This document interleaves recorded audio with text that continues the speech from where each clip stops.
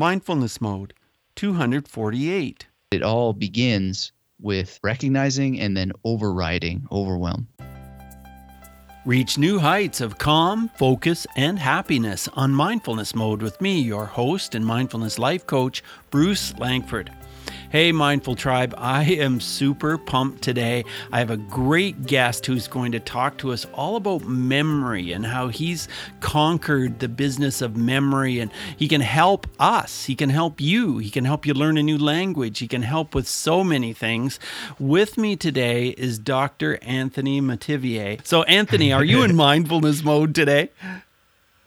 I actually am. I had a nice meditation session this morning with some breathing exercises, and actually have some interesting stories to tell about my recent meditation practice. But I'm a longtime practitioner of mindfulness. Yes, indeed. Well, I can't wait to hear more. So I'll share with Mindful Tribe. I'll share right now more about Anthony, and here it is. Dr. Anthony Metivier is the founder of the Magnetic Memory Method. It's an effective, fun way to memorize a foreign language or vocabulary, to memorize dreams, names, do exam preparation, music, poetry, anything you need to memorize. Dr. Metivier writes books and creates training for anyone who needs to improve their memory.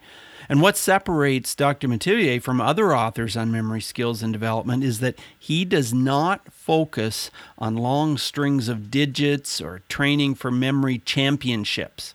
He offers simple techniques for memorizing that we can all use, and this is for information that will really change your life daily. There's no hype in his training, just techniques that work. Now, Dr. Anthony is also host and creator of the Magnetic Memory Method podcast, which is a fascinating podcast to listen to. So great to have you here, Anthony. I'm so excited. So what does mindfulness mean to you? Well, Bruce, thank you for having me, and my I really appreciate that you do this work on mindfulness, actually, because it is so related to memory and in some ways contrary to memory in a beautiful way. And I just think that one of the greatest gifts that we have is the ability to be in the present and focus in on what is so essential to our lives through the lens of memory, and absolutely surrender to this natural asset that's given to us. So this is a wonderful thing to speak with you about it in the context of mindfulness, because I see them as very much the same thing. Well, I certainly see them as very closely related. So, we know about mindfulness. We've talked about it a lot, about mindfulness and how it means living in the moment and so on. But how can we then take that experience and knowledge and help us to learn things, to memorize things, even learning a new language? That sounds like it would be overwhelming to me, but share with us how we can actually do that. Well, one of the first things to do is to understand that feeling of overwhelm is totally normal. It's actually built into your brain in many ways. There's something called the insular cortex, and it creates pain responses to certain things. And that's tied to certain aspects of survival technology, let's say, in the brain to preserve energy and so forth. I don't want to get too wild into the science, but we just know this. So that sense of overwhelm is normal. And one of the things that helps people, some people really excel, is that they've just managed to manage the pain response from the insular cortex. And so if we can just get past that, then we can start telling ourselves a different story. And if we just know the story of our own brain, then we can say, there's that overwhelm again, silly overwhelm. What are we going to do? Well, we're going to rig the chips in our favor. And memory techniques is one of the ways that we rig the chips in our favor so that we don't have to suffer, and we can have a lot of fun, and we can remember more, if not all, of what we study, which means we get a higher return on the investment in the time that we spend on learning. But it all begins with recognizing and then overriding overwhelm, because overwhelm is of a reality, but then it helps us create a story that is not true about how we learn or doesn't need to rule us. It's just normal. Right. Recognizing and overriding. I know when I was even in high school, I can think back, and I loved some of the classes I took. I was fascinated, but I would get into an exam and I had this thing where I would sort of freeze up and I would think that I didn't know it. And then of course I didn't know it. And the more I tried to remember the information, I'd sort of put my head down and I'd shut my eyes and I'd try to remember, and it was just completely gone. I couldn't think of it. And then one day somebody said to me, or I learned somewhere, they said, well, don't put your head down, put your head up and look in your peripheral vision, and some of that will come back. And sure enough, that seemed to work. Do you have a comment on that? Yeah, well, one thing I often tell people is that stress chases memory away and relaxation invites memory. It's part of the whole idea behind what makes the magnetic memory method magnetic is little tricks like that, helping us just get away from our stress. So if you're looking in your peripheral vision, you're just distracting yourself at some level from that immersion in suffering where you're stressed out. From that stress. And it's like a pattern interrupt. Yeah. I see. And the more we can interrupt these patterns, then here's the exciting thing about it all. The same way that you forget is often the same way that you remember. So these pattern interrupts are really essential to all of this. Because, for example, yesterday, or the day before yesterday, rather, I was at a meeting held by Microsoft, sort of networking and local entrepreneurs and so forth. And I memorized everybody's name. And it was one of those things where afterwards, you introduce yourself at the beginning, and then afterwards you're meeting everybody, and I'm like, hey, you're Don, and hey, you're Simon, and so forth. And they're like, yeah, you really do know your stuff, right? And I was like, yeah. And then we were just getting into the elevator, and someone said, and I was introduced to these other people, and they're like, he really does know these memory things. And this woman said, my name is Ruth, and my name is Chris. And we got into the elevator, and someone noticed, oh, there's this moment where everybody goes silent, right? And I said, yeah, and this is the moment where I actually have to repeat everybody's names in my head, because that pattern interrupt will knock everything out, because of no matter what you do with the techniques, when you move into a new environment, you've got new quality of air, you've got new quality of sound, you've got new feelings underneath your feet, you've got new light that your eyes have to account for, and your brain is now overloaded with so much new stimuli. It's why when you go out for scissors from your office to the kitchen, you get to the kitchen and you're like, what the heck did I come here for? And you can't remember. It's not that you can't remember, it's just that it's been overwritten by new stimuli. So if you were to do what I did in that elevator, when I go through the door and then you say, now's the moment where I have to do this to remember, then you won't forget it. At least you won't forget it nearly as easily, but you will if you don't do that. So a quick tip to relate this to everyday life is, if you're in your office and you need to go get scissors or whatever, hold your fist, and when you walk through the door into the hallway, say scissors, or mentally say scissors, but hold your fist, and you will actually carry the original stimuli into a new environment, and you're much less likely to have that effect. If you do, it's just normal, but it doesn't have anything to do with age. It doesn't well, it may have to do with age, but it's more likely that it just has to do with your body completely needing to recalibrate to new stimuli. Well, I find it interesting that you say the way that you forget is the same way that you remember, because it feels like we all have a chance. It doesn't matter how old you are, just like you said, or it doesn't matter, whether we feel we have a bad memory. The fact is we all have a chance. My son, I was just talking to my son about this before we got on the air, and he said, well, my only problem is, he said, I forget to remember. I don't remember to remember. Yes. Does that make sense? And, yes, he'll have something that he wants to remember, but then he doesn't remember to remember it. It's not that he can't remember it. So what would you say to him? Well, the game changer there is just to start practicing memory techniques. And either very quickly or gradually, you will not only remember to remember, but this becomes a kind of way of life. And you can still get in situations where you won't remember to remember, but you're much less likely to do it. So it happens. There have been memory champions who have walked off the world stage and been interviewed on TV, and the host will say, "Hey, what's my name?" And it's gone, right? So it doesn't matter how good you are at the techniques, you may still forget to remember, but you're less likely to do that if you have a daily memory practice or a near daily memory practice. But it's quite normal. And I've heard atrocious things from from some real good memory experts and public figures out there about what they say to people when they forget their names and so forth. But we're all normal and human and so forth. But if you don't want to forget to remember, then you just make it a normal practice to use the techniques. And the more you know about your memory, the more you'll naturally start using it differently. Right.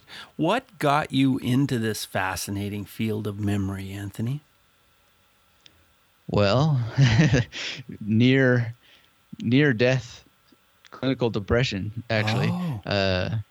It was a very, very dark time in the early years of my graduate studies, where I was burdened with so many books to read, so many articles to cover, and everything you open has another 150 books listed in the back, and you want to read those too. You don't necessarily have to, but you want to. And I just couldn't concentrate. It wasn't even a memory issue so much as I couldn't read sentences, and my eyes seemed to jump all over the page, and I wasn't focusing. And so I had a crossroads. It was drop out of school or risk failing, because you have field exams and you have to sit in front of committees and out of your head produce all kinds of knowledge, and there's language qualifications and yada, yada, yada. And so, fail or quit. And at the same time, too, like all my student loans were starting to come due, and I was just totally stressed out. So I thought, well, instead of going and jumping off the bridge, I will become a magician. And I've always been interested in magic, and I started to study and prepare for what I've called ever since the emergency paycheck, which is the ability to go and do magic. And in that study, I discovered the impossible, the holy grail of magic, which is any card at any number. You just say a card, and then you give a number, and that card will be at that number in the deck. And there's different ways to do it. One of those ways is to have a deck authentically memorized. And on a training, the guy talked about how you could actually do this. And I thought, there's no way. But I thought, what the heck? What have I got to lose? It sounds crazy enough to try. And it was a diversion. And lo and behold, I learned it. And 15 minutes later, I had memorized an entire deck of cards. And I instantly saw how that applied to biblical Hebrew, how it applied to obscure Greek philosophy, terminology, how it applied to everything. And then I just had to train myself to read the books and get them info onto index cards, treat the information as if it was a deck of cards, and then memorize it using these processes. And then I went and sat in those exams. I still felt like hell. I still wasn't tip-top shape or anything like that, but I got so cocky I was citing page numbers because I just remembered them. And the rest is history. Wow, fascinating. What subject were you studying? Well, one of my problems was that I did a PhD in humanities, which meant I had to cover history of religion, history of classical world and languages, and the history of science. And on top of that, write a dissertation that somehow fused all those things together. So I chose to write about friendship. And it was just a bigger set of field exams than I think is normal, really, to be held accountable for. But it was just great, a great experience. But I wouldn't have got through it without the memory techniques, because what ended up happening too is that as I learned the memory techniques, I started to find the brain fog subsiding. And I had to take antidepressants at the time, and that created even more fogginess, and it would help cut through it. So I still didn't feel that great, but I started to see and experience focus and clarity just because of the mental exercise. So it was life-saving. Right. It sounds amazing. So you say you can learn languages this way. Do you speak other languages? Yeah, right now I speak, I'd say upper intermediate level German And I would say, I don't know how to classify my Chinese. I'd have to ask somebody to classify it, but I speak at-home Chinese, let's call it. Yeah. And I've studied many, many languages. I've gotten to basic conversational Spanish, for example. If I'm away from a Spanish-speaking country, it'll take maybe 2 to 3 weeks before I'm humming along again. But again, it's not a full-on fluency. And I just have a lot of fun. Like when I go to Israel, I just start learning stuff, and just be able to relate to people and remember the stuff. And it's cool. It's a lot of fun. Is that one of the reasons you travel to other countries and stay there for a while? Because it's just fun? Well, one of the reasons is that I've been really busy teaching memory techniques all over the place and making relationships with other people who teach advanced and accelerated learning. So I was able to stay in Cairo with Ollie Richards of IWillTeachYouALanguage.com for a month, and I ended up falling off a camel, so I didn't have I was on my back most of the time, so I didn't get to study or learn or be exposed to as much Egyptian Arabic as I would have liked. But nonetheless, I did pick up a few things and got to play my memory games with whatnot. But my primary thing for travel has been exposure to language, but most language learning experts would agree that you don't need to travel to learn a language. And I myself have found that the best language study is at home, not in the place. You do it before you arrive so you actually can enjoy it. Because once you're there... Oh, is it? Once you're there, you're so overwhelmed with all the great things to see that you want to study in advance. So if I wanted to go to Italy and learn Italian before I went, what's my best approach? Should I start about a month before, 2 weeks before? And what should I do? Well, I would recommend give yourself 3 months running. Okay. You don't have to give yourself 3 months. You can go a lot faster. But a typical example with my Chinese is approximately 3 months before I went to China, I sat down. I knew these techniques already. So if you wanted to use memory techniques, you'd want to dig your wells before you're thirsty. But what I did is I sat down. I have a vocabulary builder that I've created that has the core words one would want to memorize. And I started memorizing them. And this is using memory palaces. So what you're able to do with memory palaces is use your spatial memory to create kind of like a roller coaster ride that you follow in your mind, and you just fire off these words as you go along a journey. And then you can do it in a way that you revisit it in different patterns. So it gets into long-term memory because of what's called the primacy effect and the recency effect matched onto spatial positioning. And then you don't stop at individual words, though. If you memorize 10 words, you would then place those words in full phrases. So like if you learn the word, when I learned the word ready, or for Chinese, for example, in Chinese, I have that in my doctor's office. And then I added the phrase, are you ready? Right? And every word before that and after that, I would add a phrase. So now instead of just 10 words, you've got 10 phrases. And another thing that I would do is, this is again something I learned from Ollie Richards. I've got to give big props to him. He's one of my favorite language learning teachers. Is set limits on what you're consuming. So one book, one audio program, and one video course. And you don't even have to have that much. It could just be the focus.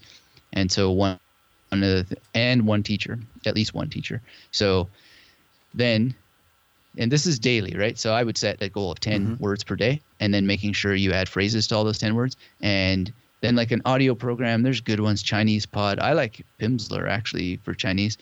And then what I do is write down their phrases, invent my own pinyin.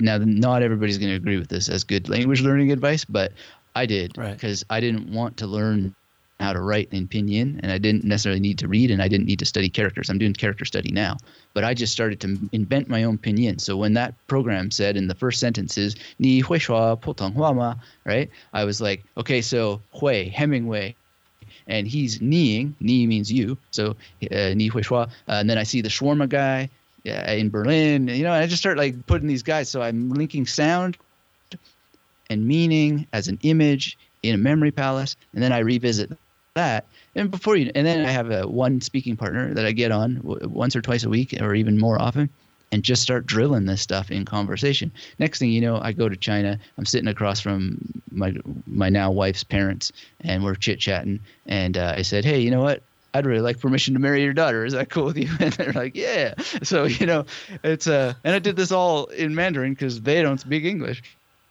So wow. That's like 3 months. That's a picture of 3 months. Now, I wouldn't call that fluency in Chinese, but I didn't have to speak English when I was in China. And I was able to win the hand of my wife. So well, great story. Yeah. Great story. But it's that simple. And that's incredible. If you make it daily or near daily, you will astound yourself by how much you learn. Well, let's talk about your meditation practice. What does that look like? Do you meditate once a day? Is it silent meditation? What's it like? I don't know how to answer how often I meditate, but definitely have a formal meditation once a day. Although I'd say probably actually 2, because I have the stay in bed a little bit longer sort of rule. Okay. Not formal or anything like that, but I will do some combination of yoga I learned from when I studied Systema, so it's like Russian yoga, and then just, I don't know, traditional yoga like sun pose and all that jazz, and bending over, touching my toes, and then I will sit, and in the sitting I will do some breathing, sometimes breath withholding, also that I learned from the Russian tradition and from Advaita tradition as well, and just invented breathing exercises. Sometimes I'll do some self-inquiry or whatever. It depends how busy the mind is. I find my mind is super busy in the morning, and I'll see if I can get to what I've heard called persistent non-symbolic experience and stay in that for a while. And then I'll do some journaling, which I also link to, or I feel is a form of meditation. And that all must happen before any device goes on. That's the rule. And then the swamp and the storms and the and the tsunamis of email and so forth can commence after that. So that's pretty much my pattern. And then during the day, I'll do more stretching here and there. And going to the gym is kind of meditative in its way. And then I'll often have an evening shutdown and do a little bit more breathing and stretching and sitting at the window and then go to bed. So it's all meditation. Right, sure. It's all meditation. Yeah. So many different things can be meditation. I've worked in bullying prevention for a long time, and I just wonder if you have a story about bullying, or maybe you were bullied, maybe you know someone where mindfulness would have made a difference, and maybe some of these memorization skills would have as well. Yeah, I was around a lot of bullies. I sort of had the wherewithal to stand up to them, and part of that may have just been my own recklessness. I had a good batting average of just putting them in their place, and I was able to surf the danger zone between the jocks and the non-jocks, I guess, or whatever. But I kind of had alliances with everybody, but it did have a little bit to do with being a bit off kilter and crazy and not really caring, because of my home background was so bad that, what could Troy the jock possibly threaten me with? But I saw it a lot, and I think I was just able to respond to it. I did have one fist fight that I wound up in and lost as a result of standing up to bullying. But we ultimately became friends and had some interesting discussions after that. And I wonder if a lot of this is just out of our control. We're biological units with raging hormones, and things happen and so forth. So mindfulness would start for me there in just helping humans get a better sense that what's happening to them in these situations and so forth is largely out of our control, and we don't really have as much free will in it as we think, because of the units that we're in.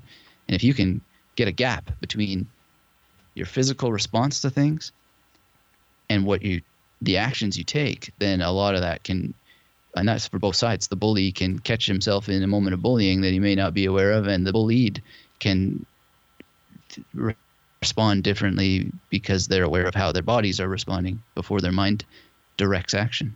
So. Right. Interesting. Yeah. As we move toward wrapping this up, I want to ask you 5 very quick answer questions. So we'll just zoom through these. The first one is, who is one person who has influenced your mindfulness? Well, definitely Gary Weber.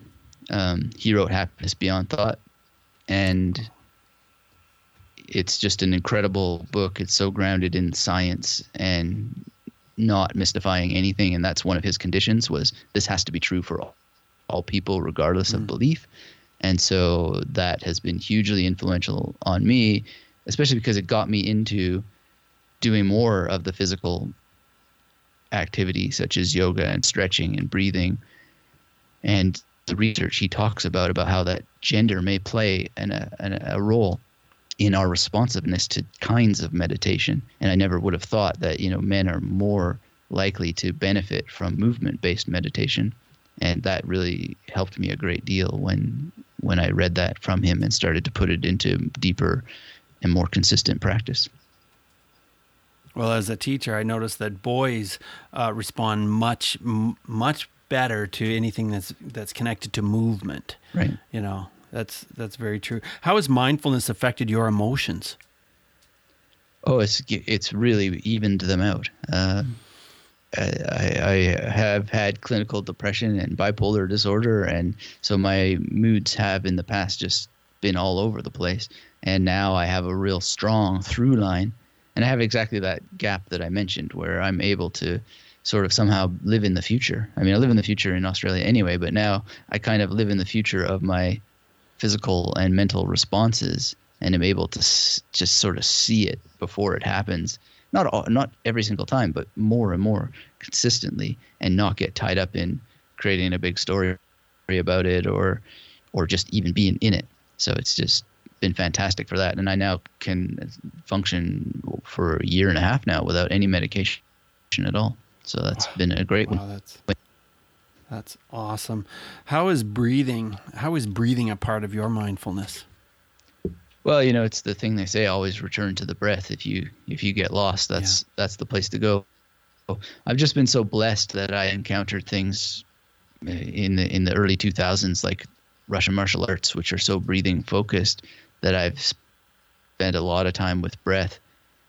And just noticing that so much tension is held by not breathing, and then starting to create greater circularity has done so much in terms of reducing stress, reducing tension, and preventing it from accumulating in the first place.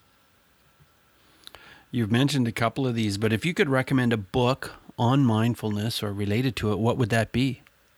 Definitely Happiness Beyond Thought, but also I would highly recommend Waking Up by Sam Harris. And even his books that are not directly about mindfulness, but Lying and Free Will. I think those are essentially also mindfulness books in many ways. Can you share an app which helps you be more mindful, or it might help others be more mindful? An unconventional app would be your brain. I'm working quite a lot on a topic called digital amnesia, and really encouraging people to be cautious of apps and what they're doing to wire the brain and create a kind of twitchy culture. So I'm not against apps. I think we can have the best of all worlds, but I think the ultimate app is already in your head. So start there and purify. I like that. Yeah. I like that. Well, your podcast is amazing. Tell us how we can connect more with you, how we can listen to your podcast, how we can, just learn more about what you do. Well, you can come and visit magneticmemorymethod.com, and there's a free course you can take, which is accessible at magneticmemorymethod.com/mindfulness, and that is for your listeners in particular.